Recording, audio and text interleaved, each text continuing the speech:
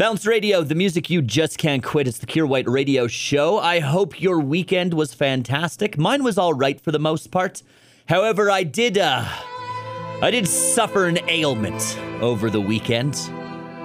I came down with a very bad case of 30-year-old back. Oh, it was tough. Anyone over 30 knows what happens.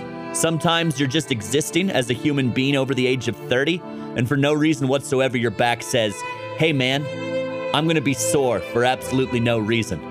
You've done nothing wrong, you literally just existed, but now you're gonna be in incredible back pain for the next 2 to 3 days. It was tough. It started up pretty much immediately Friday evening. Lower back first. I couldn't walk, I couldn't turn around without pain. Then that pain slowly spread up to the rest of my back and into my shoulders. And I just sat there going, why? Dear God, why? I've done nothing to deserve this pain.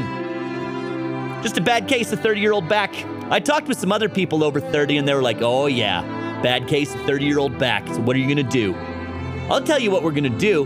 We as a species need to get to the bottom of this, all right? We need to figure it out. We need to do some science and research. We need to have fun runs, all right? Every other major ailment has a fun run where they raise money to get rid of the ailment eventually.